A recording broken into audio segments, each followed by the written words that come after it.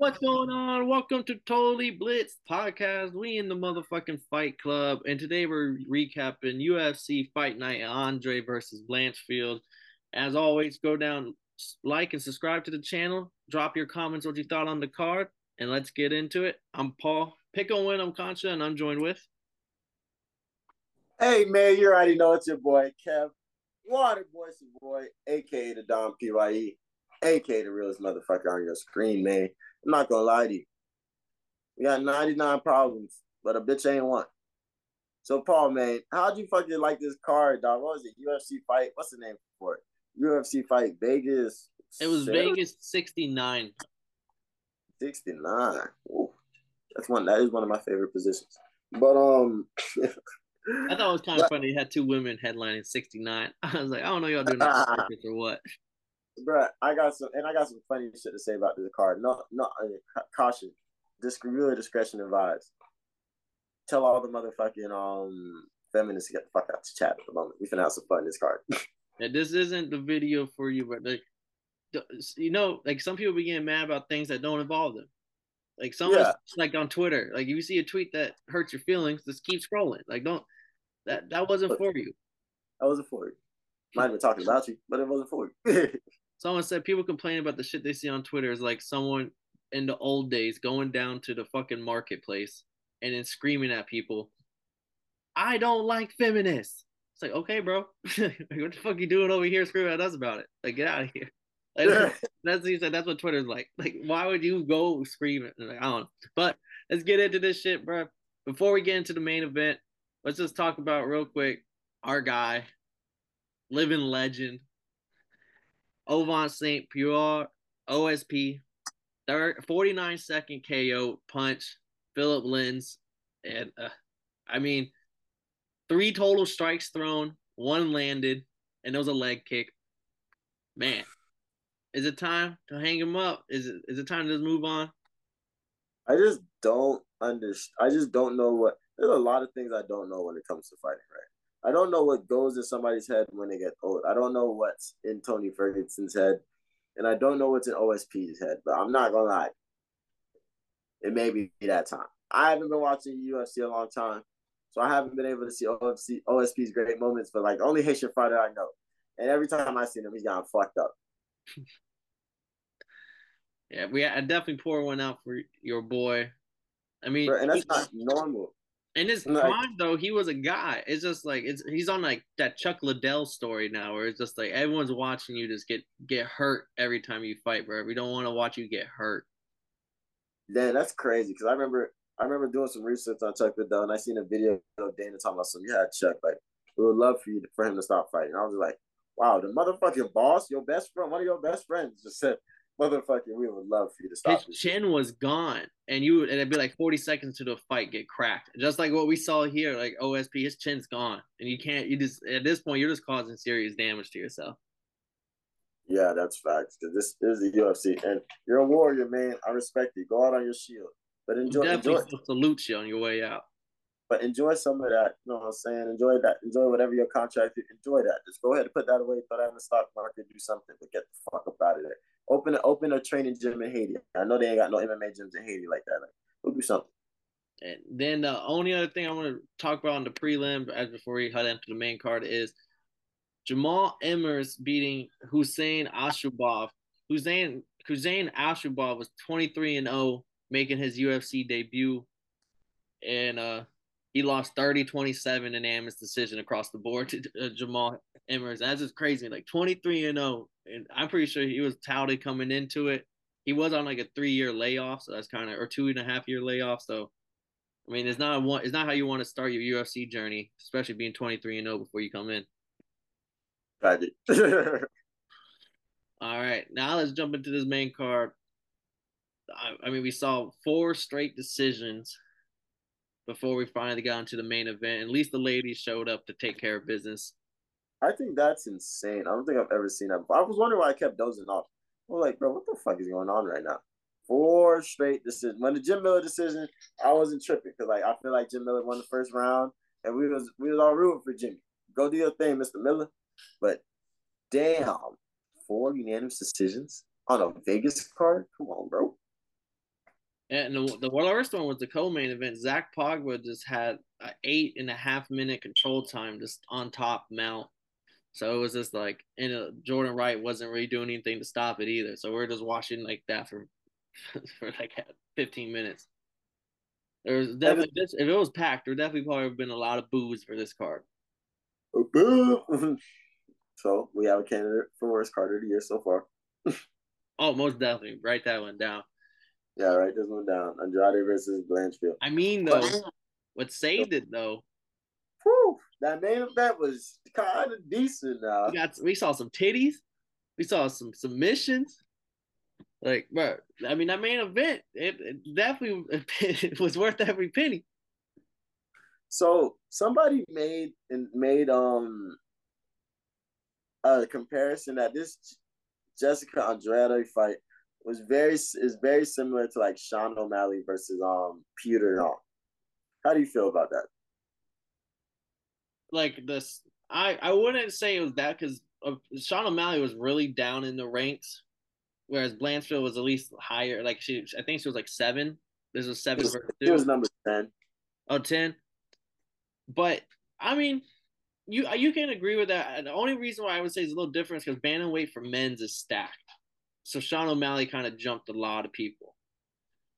But whereas this is a division, the flyweight for women that kind of needs to be revitalized. Like we have, and Andrade wasn't even the first opponent. It was really Tatiana Santos, my girl. So she got hurt. Andrade came in, and unlike how Yan and Mally was like booked since the jump, like it's a little different to me. I just viewed it a little different because someone filled in, and the flyweights. This happens a lot of flyweights. Like not in the flyweight, but in women's in general. Like if there's a hot talent coming in, fucking they'll just get jumped to the front a lot. Like Santos was fresh off the contender series like that year. She got a fucking title shot. That's crazy. She won that motherfucker. Whereas in bantamweight, he kind of jumped a lot of big names. He jumped a lot of people to get that number one shot. Dominic Cruz, Chito Vera, Sandhagen. Oh, they had to jump some names. But the fight itself, I mean, Blanchfield's legit. I wanted to see how she stood up against a real vet. Like I said, she hasn't been tested. She beat Ball and Meatball. Who cares? Like I don't give a fuck about that. This is a name where I can respect. Yeah, I respect, but you can make the excuse. It's Andrade kind of did fight like almost less than 30 days ago against Lauren Murphy, but like she picked up the fight. She felt like she didn't take too much damage and she was ready to go for it. I think Blanchfield is just the problem. Like this is a young, up and coming, like stacked motherfucker. Like I would love to have seen her versus Talia Santos. Do you think it would have been the same outcome? See, that was one thing I wanted to see because Blanchfield got a takedown on Andrade, got the and then even whenever she clipped her and Andrade ducked her head, she took her back and then got the rear naked choke to end the fight. But for her to be able to take her down, like I was the one thing with Santos, I was like, well, Andrade is just as like probably a little bit better on the ground than I think Santos. At least I don't know. Santos is still fresh. Like she's big. That's her big thing. Like she's big and strong. So I would have to see how she stacks up. But Andrade's certified BJJ, certified on the ground. So for like we saw her do a fucking flying choke last year. Like she is a certified killer. So for Blanchfield to feel comfortable enough to not even worry about it and like get the submission also to end the fight and was kind of winning some of the exchange, not some, most of the exchanges. I felt like Andrade was throwing more, but Blanchfield was connecting just as much without throwing as many shots. So like it was all around performance. So I think her for Santos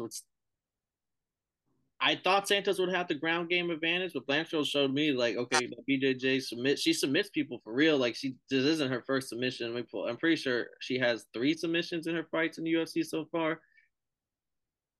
Let me see. Yeah, 3 straight submissions in a row.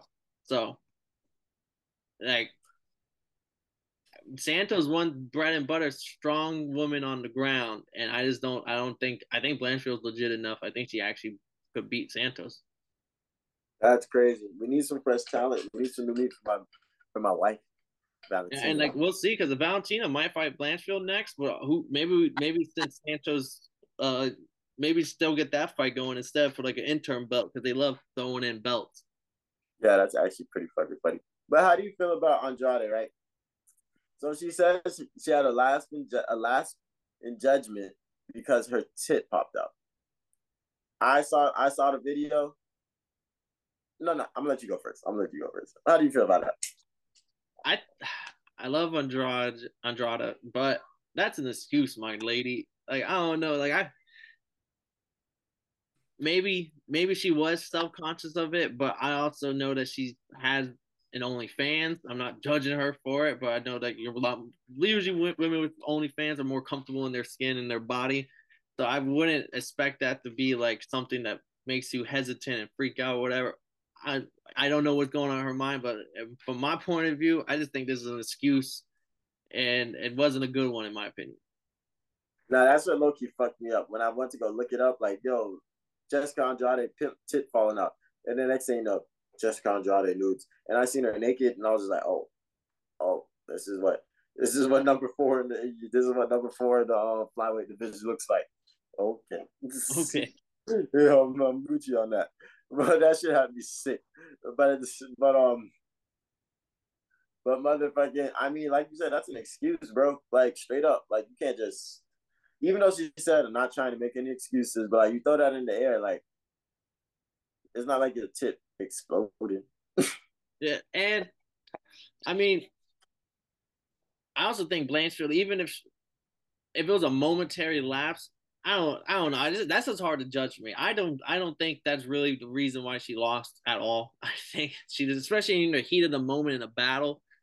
I see street fights where women's titties be popping out and they still be swinging. They're not worried about that shit. They'll fix that shit Don't later. even think Titty be swinging all in out. That's when I get the recording up. Yeah, so that's why I'm like, you're a professional fighter. Like the adrenaline in your body, that you're in like you're in a cage. Like people always say, like you cannot replicate that feeling once you're in the cage and it's locked. Like there's a different feeling that you can stand in the cage at gyms, you can do everything. You can think you know that feeling, but you don't know that feeling until you're really there. So I'm just like, she was so locked in. I just don't see that as a real reason.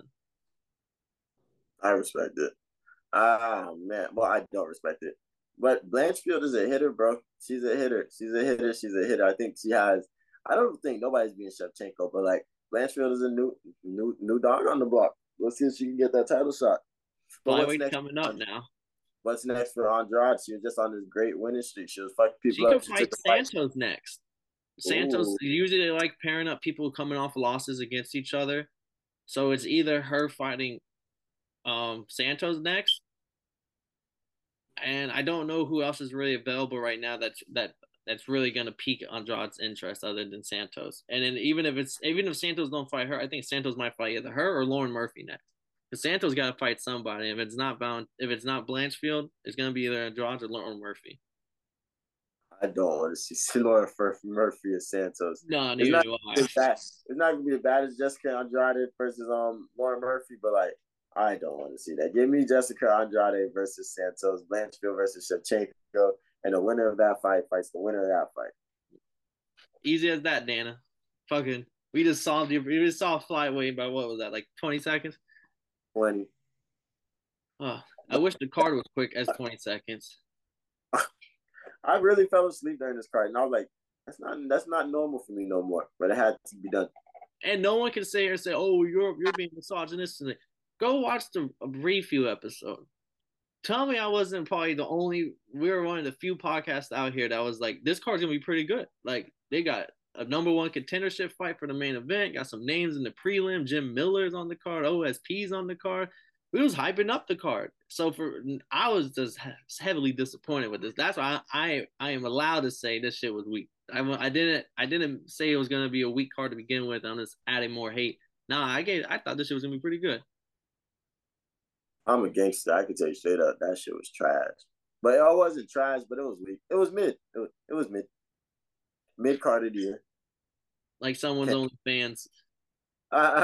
Mid card. I mean, she be having like roses and flower petals. She gets creative. It's just like, wow, you really with quads those strong. Okay. Okay. I mean, hey, there's everyone has a type. Yeah, that's fact. There are some freaky deakies out in the world now. I mean, it's probably pertaining more to girls, but like she's probably trying to get the lesbian crowd to like with those quads. And I mean leg all the way back here. Like you see it all. With those quads, I'm just saying, like, all right. That's how I felt about the car, brother. All right. Yes, let's not get canceled tonight, Paul. But all right. Chill. Hey, we'll leave it there. We'll leave it there. Let's close it out for niggas that canceled real quick, man. Hey, man, this has been the Totally Blitz podcast, and if you didn't know, we don't mind telling you, your bitch ass friends again, that this has been the Totally Blitz podcast. I'm in this bitch for Paul Pick'em Win'em concert. It's your boy Lil KK, aka the Don P. Right, aka the realest motherfucker off the screen. And we together get down for UFC Fight Night Vegas in the Apex. It was mid, but it happens. But we gonna catch you on the next one, man. Don't forget to check out the recap, man. And the NFL season recap coming soon. Wait on it, man. And make sure you wish my niece a happy motherfucking birthday. She turned 4 last weekend. And hop in the comments and talk your shit, man. But we out of here. Yeah, bitch. Measurements, plug here, let them in. Passing out the medicines. We've been on that rock star regimen, knowing that I'm heaven sent, higher than I ever been. I got a problem with being problematic. Get the light beam on me, ready for electrostatic. Don't you step into this box if you're not batting. Then my gang got tools, you can call them boy crap. Man, this gang got rules, man, you better watch your passes. This ain't not new, and see some accent, all I say is true. You better stop your capping, lacking really your ass all in the passing.